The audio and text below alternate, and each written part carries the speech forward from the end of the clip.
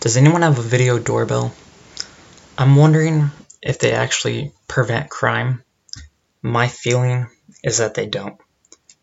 It's a way for the owners of that video doorbell to watch people steal their stuff because the camera is easy to avoid.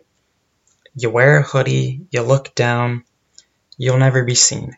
The owner of the house can identify you to the cops, period, right? The voice feature allows the owner of the house to yell while someone is stealing their stuff. Hey, hey, get back here, right? The voice feature can't really do anything but that. It would be better to get a tall gate, right? It's more effective because they'd have to climb over it.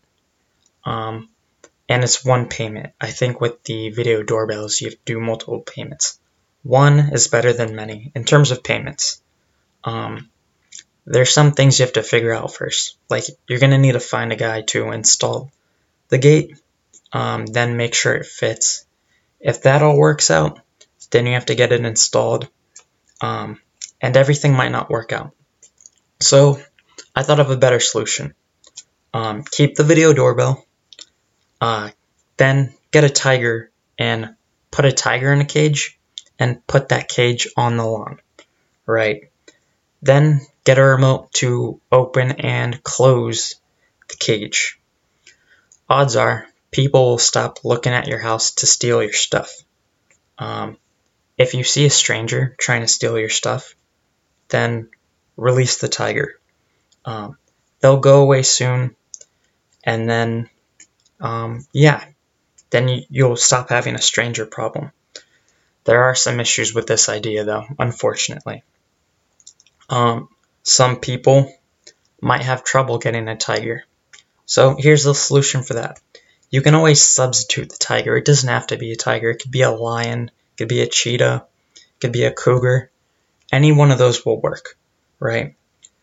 Unfortunately, though, it's more work to maintain the tiger now. You have to feed the tiger. You have to make sure it gets water. You have to make sure it has a lot of room in that cage to, go around and get that exercise.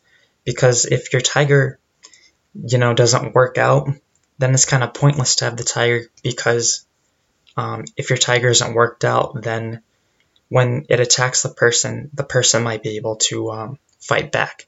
And that's what you don't want, right? But then there's also the problem that once you release the tiger to attack that person, if the person doesn't run away, if the person runs away and the tiger goes to chase after it, you might lose your tiger. Then you have to find another tiger, and that may have been a struggle for you already. Then you have to go through that again. So yeah, alright.